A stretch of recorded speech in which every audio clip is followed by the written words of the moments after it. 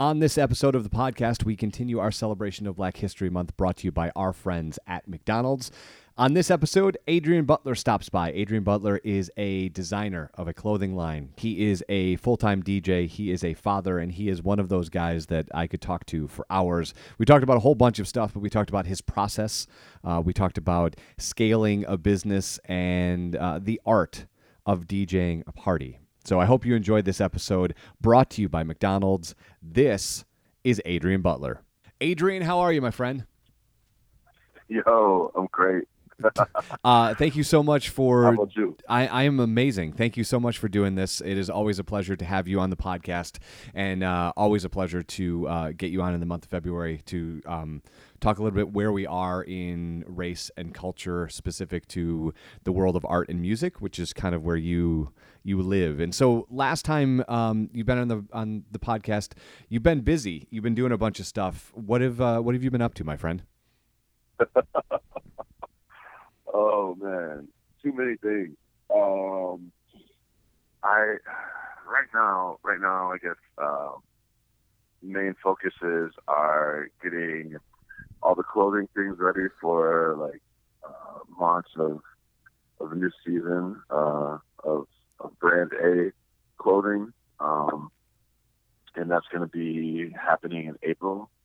So currently, solidifying designs and solidifying locations for pop-up shops and just kind of strategy for marketing and stuff like that. That's kind of going on pretty heavily right now. And then I've just been day to day DJing all over the place. Just DJing my ass off, really. Now, when so when you're in this creative process, when you're making these designs, you're launching the spring line in April, you're figuring out pop-up shops. Are you doing this on your own, or do you have a bunch of people you're bouncing ideas off of, or are you just going in a lab and going, this is what the design looks like, this is where we're going, and this is when it's happening? That's a great question. No, I do have a team. I have not always had a team, and so I have a really good team of three consistent people, and then 4 people that are kind of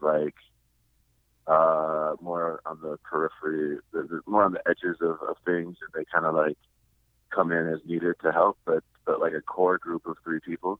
I think I was trying to say periphery. Anyway, that's happening. These 3 people are super awesome. It's great to have a team. I haven't always had that. It's something I've wanted, but being a creative person too, I kind of have some control things, maybe. I believe the word you might be looking believe the word you might be looking for is issues. Control issues is probably what you're looking for. And then also sometimes you see things in your head and you hear things, and figuring out the best way to communicate those so that the people that aren't living inside your head can understand them too. I haven't always been the best at communicating those things. So really the last few months I've really focused on being able to just explain what I want, explain the goals, explain the bigger picture, and then letting people kind of run with the things that they're doing. So the people that I have on my team now, I think part of the reason it works is because they're so awesome, by themselves. You know what I mean? If they weren't working with me, they would be doing something awesome on their own. And actually, they are doing awesome things on their own, and then they spend some of their extra time working with me. So it's great. But also, I'm at a point where financially I can support the people that are working for me, and that's a really cool thing when you can pay people well for the work that they're doing. So And so what was the process for you to find people that would fit? Because when you're an entrepreneur, you've got entrepreneurial tendencies or you've got a side hustle, however you want to phrase it, at whatever stage in launching your own thing you are. I feel like consistently I talk to entrepreneurs, and the struggle point is when they have to scale, right? They struggle to scale because they struggle to find the right people to add in, or they add in their friends and that doesn't work and it slows them down. So what was your process to find these people who have an insane amount of creativity and autonomy, right? Where, to your point, like, they'll go off and do stuff on their own and come back and it's what you wanted, but you didn't have to sit and micromanage them, which is something that I know, because I know you very well, would break your creative process. For sure. So that was key. I felt like I needed to find people that knew me well, that people that were familiar with what I do, and people that were familiar with like how I am as a person, So these are people that they weren't best friends, they weren't like close friends, but they were close enough as acquaintances. So like, they had been to my shows, they've been like, they've purchased my clothes before, like they've been to the pop-up shops, they've been to the dance parties, they've been to the events. They're familiar with like the world of like creativity that I'm in. And then also they have experience in the things that I want them to do for me. So, for instance, one of the main people on the team was an event coordinator, had worked with the company and basically sold the event space, set up the events, worked with clients, negotiating prices, did all of those things. So she did all those things for another company. That company didn't appreciate her. And I was at the time getting busy. And I knew that she was looking for something that was, she wanted to make money doing the things that she loves to do. And so now we're paying her to do them for me, for AB and for brand A. That's awesome. So I think that's important. If I could give like a learning experience, a piece of advice to like any other entrepreneurs, is that like when you're scaling is really hard, because it's a whole different mindset, right? Like, the things that you did to get you to the point where you are now able to scale are not the same things that you can do to grow from that point. You know what I mean? Like, you get really good at this thing, it's like just because a basketball player is like an amazing basketball player, like, doesn't mean that they're going to be able to like coach the team. Like, that's a whole different right. Yes, right. You know what I mean? So it can be really frustrating, but I think what can help is if you can really like force yourself to like sit and like really consider like all the things that you need to have happen for your idea, for your business to scale, and then just finding people that are already like awesome at those things, that like to do those things. Because I think that's what gets frustrating, is when, as a person, for me, it's been frustrating when I've found that I'm trying to fit into, a role that I'm not super passionate about. And then it takes you off the path, right? Because you're unsettled in that space that you're not supposed to be in the first place. And whatever the reason is, we all find ourselves in those spaces, but I think it's how you get out of them that makes you grow in your self-awareness, which is the next part that I want to talk about, because this conversation that we're having right now was born out of the fact that you and I met accidentally 48 hours ago at a coffee shop that neither one of us knew we would be at.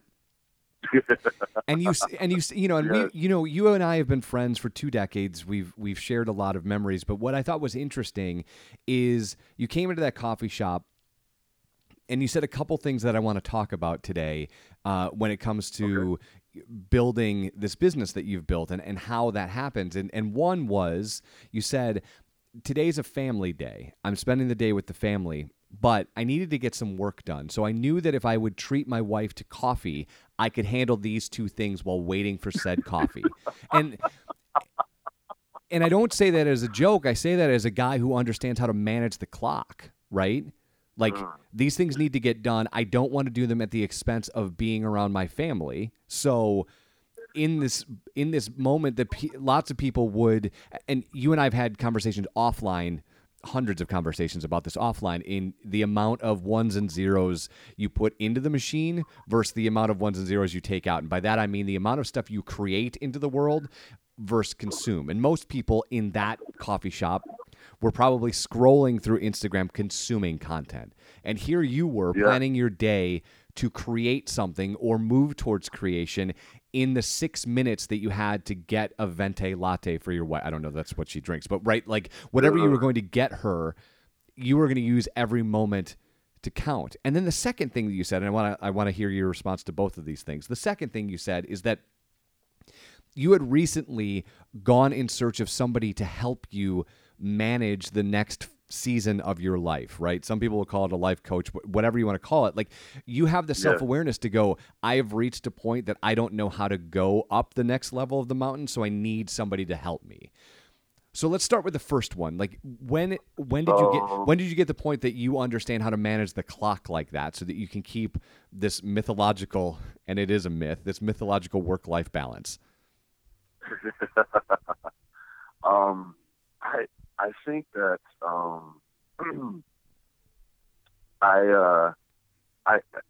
ideally I want to have I want to be one of those people that that blocks off like 3 hours of time from 4 a.m. to 7 a.m. before everyone wakes up and gets like all this creative stuff done. But it just doesn't it doesn't work like that for me. So I figured out that, you know, I don't know when I'm going to get an idea that I need to like write down or sketch or throw into my notes.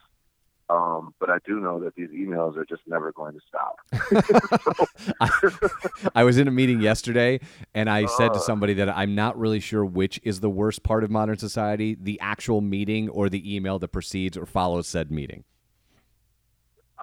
Yeah, man. I don't even know, because, you know, meetings are just like, I don't know who feels good. It makes you feel like you're about to get something done. Is that what it is? Is it like the feeling of like, okay, we got this meeting, and we've got our whiteboard out. You know what I mean? You know, there are good meetings, Adrian, right? But I think in a lot of cases, we have meetings that keep us from doing the work because that's a convenient excuse to not do it. Right? Like, there are productive meetings that you get out of that meeting and you go, man, that was awesome. We accomplished a lot of stuff, and now I have a list of things to do.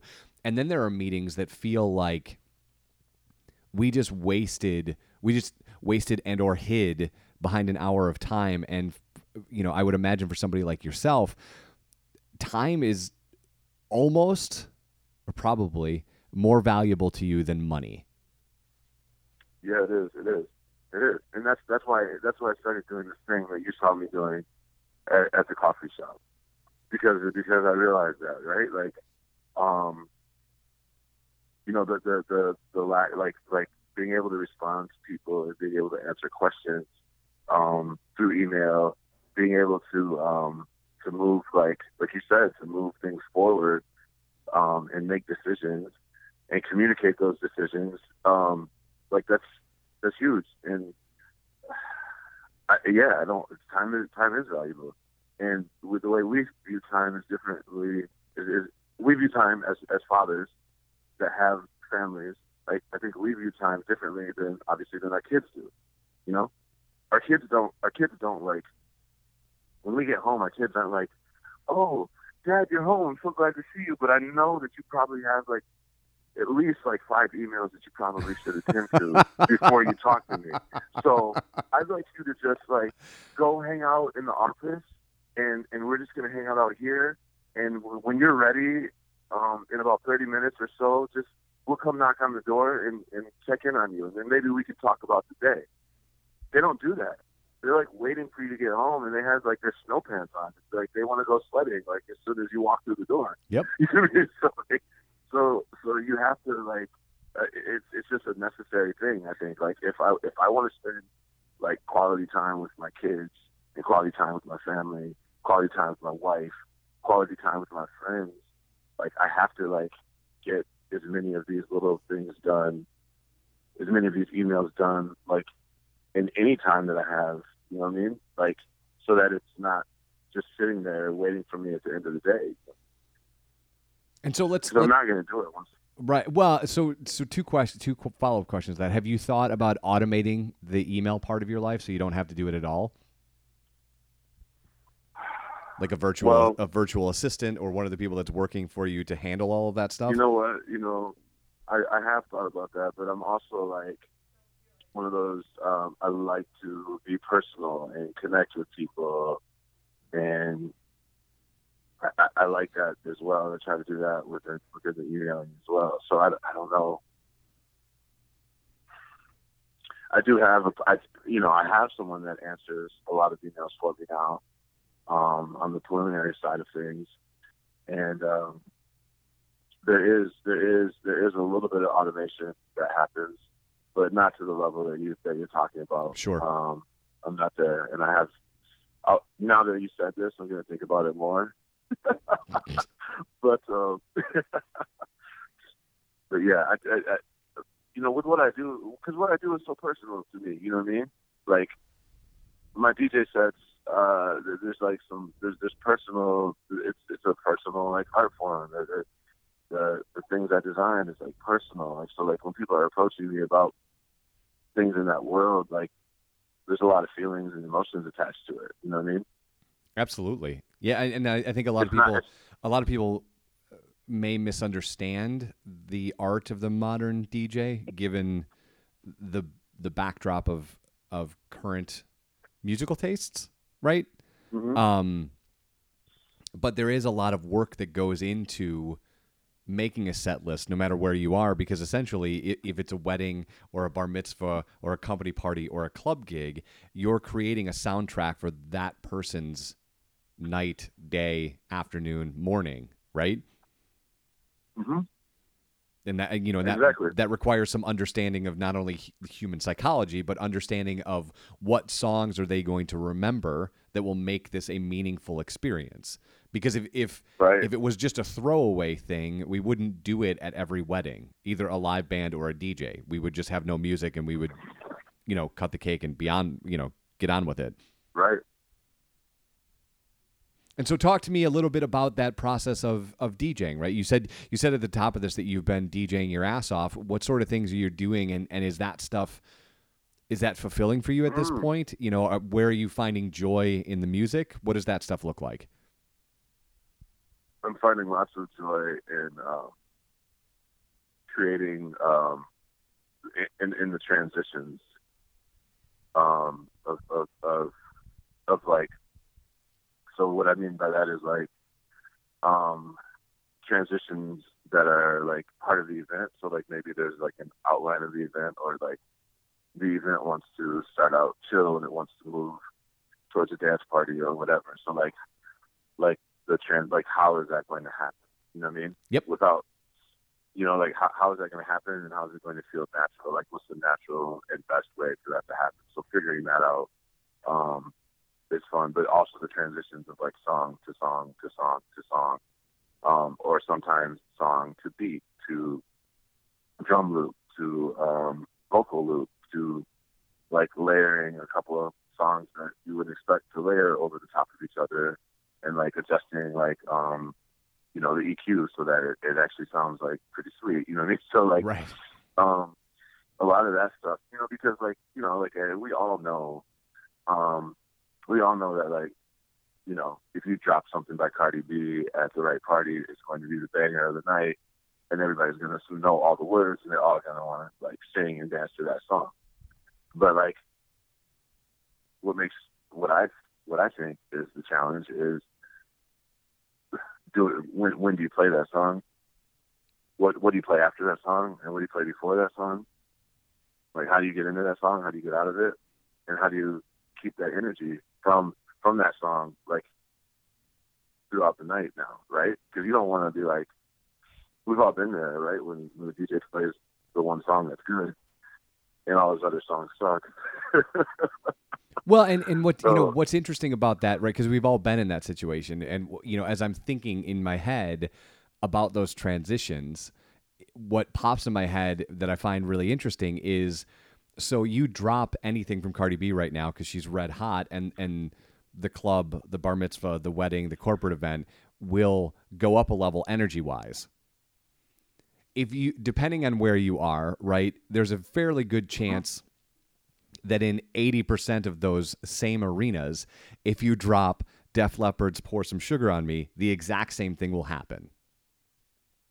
Right? And that becomes a really interesting way to talk about music and its power, and when it's used where, to your point about how do you come out of that and make sure that you don't kill the energy, but also make sure that you don't burn through all of the songs that will do that, so that you're not stuck at 10:30 at night going, well, I don't know what else to play. So right. No. Here's something from the Jackson 5, right?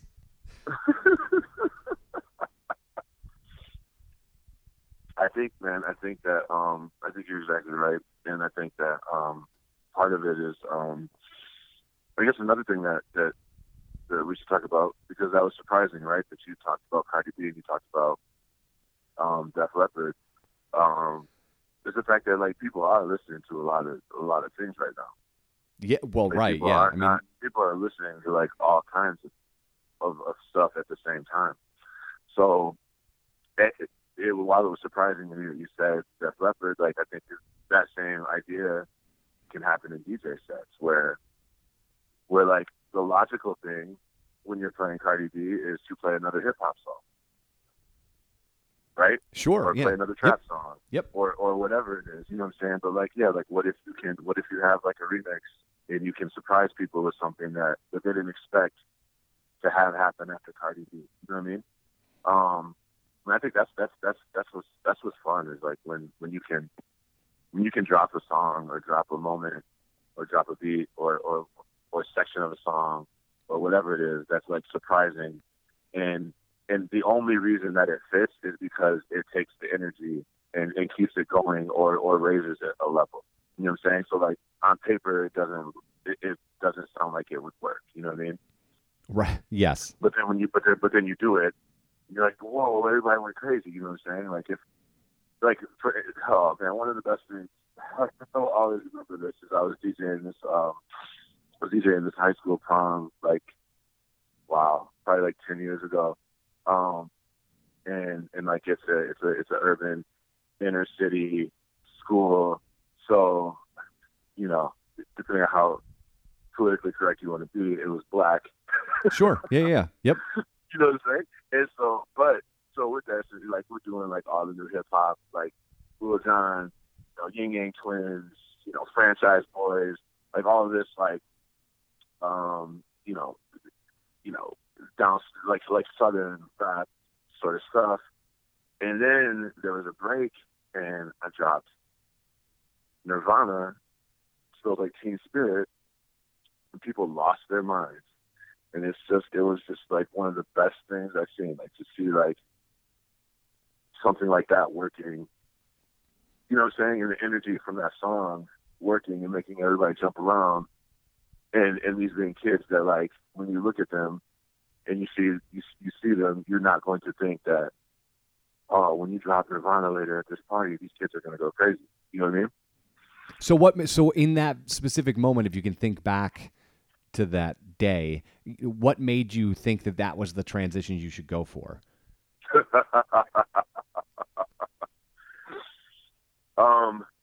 The reason that I thought I could do it is because we had established like some trust between DJ and crowd, you know what I mean? And we the vibe just felt right. It just felt like it would work because the kids were having fun, and, sure. And I was having fun, and we were on the same page, and so I felt like they were going to go with me if I went to that. And the energy, it was not like it wasn't like, oh, because this is 10 years ago. This is when I couldn't look at the key of the song and see like, right. Oh, well, at least the keys yep. match. Right. You're like, I don't know, everything that Little John made is at the same BPM. I'll just play them all in a row. So yeah, this was just like, you know what, like I don't think I'm going to start with the guitar, but I think I'm going to start with the drum. And the drum is heavy and it has a lot of energy. You know what I'm saying? That Yep. little, yeah. And so, and that energy is going to carry over from the energy of the last song. And they're already going hard. They've been going hard.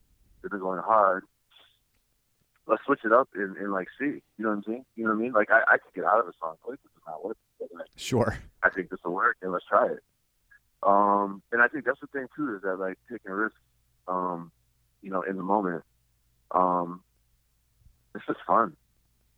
And what do you it's think? Just fun, and it's like you got to do it because like if you don't, you know, if it doesn't work, it didn't work. But like if it does work, now you have more. Now you know what I mean. Now you know that like you can do this with a crowd. Yeah, I mean, you've essentially, in a musical sense, spread your horizon, right? You've now got a bigger surface area to play with. If you can go all the way from Southern rap, crunk music to Nirvana, now you've got a much bigger surface area to play with as a DJ. Mm-hmm. And so, but let's talk about that for a second. What is it about the way you came up in the world, the way your teenage years were, whatever that is, that gave you that ability, one, to understand that there has to be trust between a musician, an artist, or whatever, and their audience, and two, that fearlessness of wanting to try those sorts of things to see what happens, the experimentation, those sorts of moments. What do you think? Like, do you have any sense of where that comes from or came from? Wow. Being in church and growing up in church and listening to, like, you know, what I didn't realize at the time was a really awesome gospel choir. I just kind of took it for granted as that's like we go to church every Sunday and listen to music. You know what I mean? Sure. But really,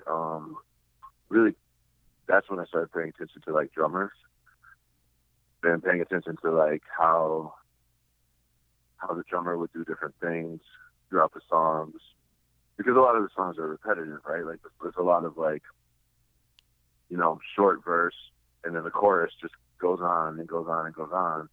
And especially by the end of the song, like, you know, the energy level is typically far higher. And just so paying attention to like the drummers and the beats. And then also you're hearing the same songs. Like in the course of the year, you go to church every Sunday. Like I'm hearing the same songs.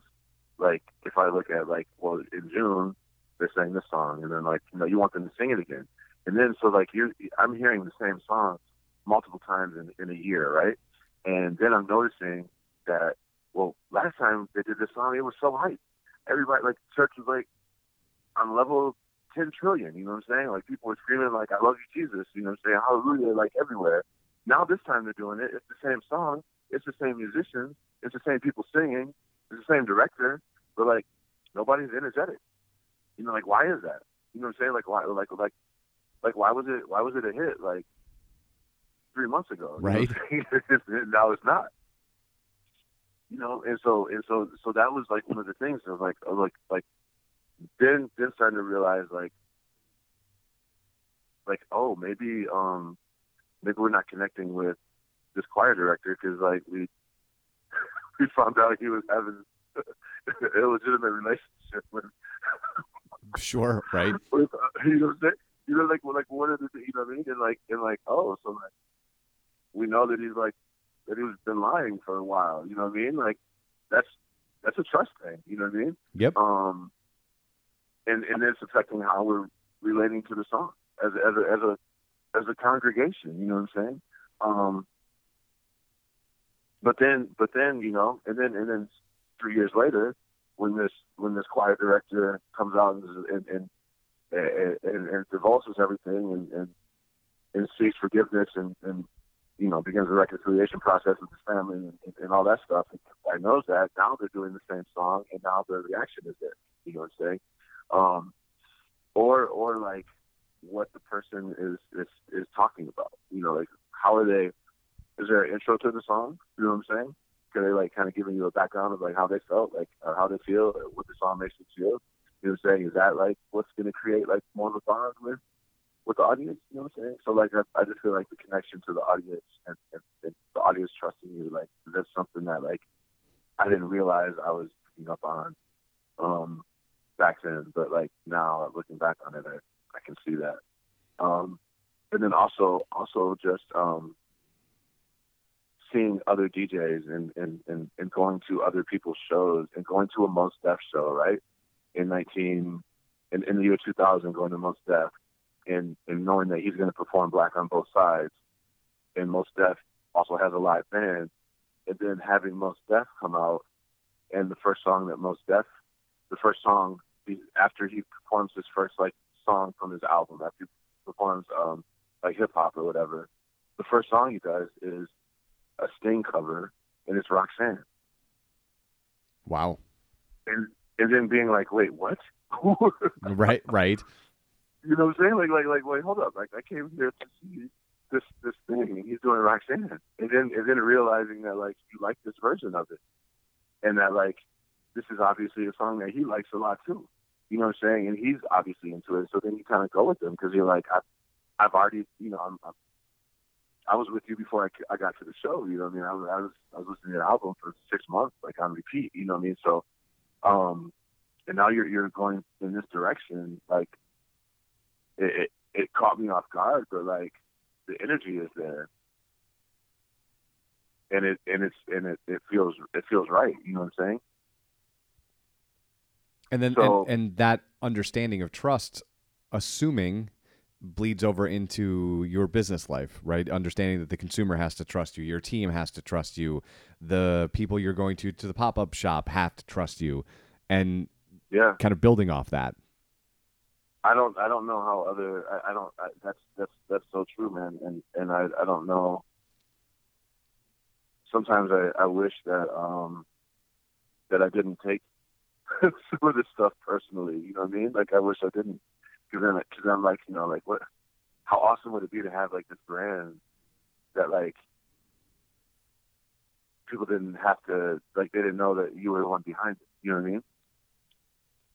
And you just made all this money selling these shirts, and no one cares. You know what I mean? Like, there's those brands out there that are like that are like great brands that people buy into and people trust, but they have no idea who originated the brand. You know what I mean? Sure. And even when they do know, it ends up being like some person that they don't even really care. I mean, like, you were North Face. You were Patagonia. Well, Patagonia is not a good example right now, but North Face is a good example. Like, I don't know. Like, do we know the face behind North Face? Yeah, no, I mean, I don't. I mean, like, well, and I think some of those brands do that with intention, right? Because if there's a change at the top, then North Face doesn't have. You know, an example. Sure. Example would be McDonald's. If McDonald's leaned only in to Ronald McDonald, and let's say Ronald McDonald got hired away from to Burger King, that would be a problem. In the same way that Sure. Nike doesn't have a face and North Face doesn't have a face, and Apple sort of has a face, and you see how that takes a while to recover. When you lose Steve Jobs and you move to Tim Cook, it takes a while to reestablish that this guy is now the face of this brand. Mm-hmm. And so I think that's why larger brands that you're referring to, the Nikes of the world, don't have a face. They might go with an athlete in whatever sector for a while, or some sort of influencer, but then they change that on a fairly regular basis, because that's just how the brand is going to identify with real humans without having the brand act as a real human. For sure. Well, dude, this has been awesome, and I know you sort of got a hard stop, so I want to give you an opportunity. If people want to reach out to you and they want to talk about the line you're launching in April, or booking you for DJs or wherever, where can they find you? Oh, that's a great question. So everythingad.com is the website that kind of has all the pertinent information. But I really just am enjoying Instagram right now. I see that. So Real quickly before I mean, before I let you go, can you kind of give people the elevator pitch of the change you did in December-ish that has kind of changed the way you look at that platform? wait, what's it now? Well, I mean, you've been having fun on Instagram because you kind of changed the way in which you use it, and I just wondered if you could talk a little bit about like your decision to use it differently and what you were going to do, and how that has kind of changed the way that you love Instagram. Yeah, man. I just was getting sick of like all the captions that were like, 10 paragraphs of like bloggers or influencers like talking and just talking and talking. Right. And finding joy in every snowflake that touches the ground. I mean, like it's like all these like I just find it kind of, I found it kind of funny. So I connected with the photographer, and okay. Another thing about that is that yes, that stuff is funny. Yes, lots of people follow people that do that. Yes, you need content as an artist, as a public figure, as a podcaster. You know what I'm saying? As a designer, as a DJ, like we definitely need to have content. We definitely need a platform to express ourselves and express our ideas. So I'm really interested in like the push and pull there, where like you need this, you need to make money, you need to give your supporters pieces of you through Instagram, but you also need to be real and need to be like honest and authentic to yourself. So I just wanted to reset and go with like the exact opposite of what everyone was doing that I was getting in my feeds. Everyone was lots of words, lots of sentences. Scroll down and keep reading. So I just did a series of photos. We did one photo a day, myself and one photographer, and we did no captions. We numbered the photos, and that was a way for me to kind of reset and allow myself to like kind of think about what I want to post from my page and how I want to post it. Which, since I'm thinking so much about the posts, now the stories for me have become more of the like just fun, random. If I ate a taco and it spilled on my shirt and I think that that's funny, then I might post a picture about that. You know what I'm saying? Or whatever it is. You know what I mean? And then the stories have become the way that like I find myself being more engaging. You know what I mean? In more real ways with like the people that are commenting on the stories, and people that are asking me questions about the stories and that sort of thing. Because I just felt like the other thing I feel like is happening a lot is the comment section is the place where whoever's following you that wants to look cool to whoever's following them. You know what I'm saying? If they feel like there's some social gain to be had by making some comments in your section, that's where they're going to do it. You know what I mean? 100%, my friend. 100%. So, okay, if people want to follow you on Instagram, what is that? Everything? What is it again? AB is Adrian Butler. So AB is ADRIANBUTLER. All right, my friend. As always, a pleasure. I want to do this again. Dude. This again. This was great. But anytime you want to come back on, let's do it. Yeah, this is great. How we said it was going to be 20 minutes. we doubled it. It's okay. It's more value for them, right? Exactly. All right, friend. Be well. I love you so much. Love you too, buddy.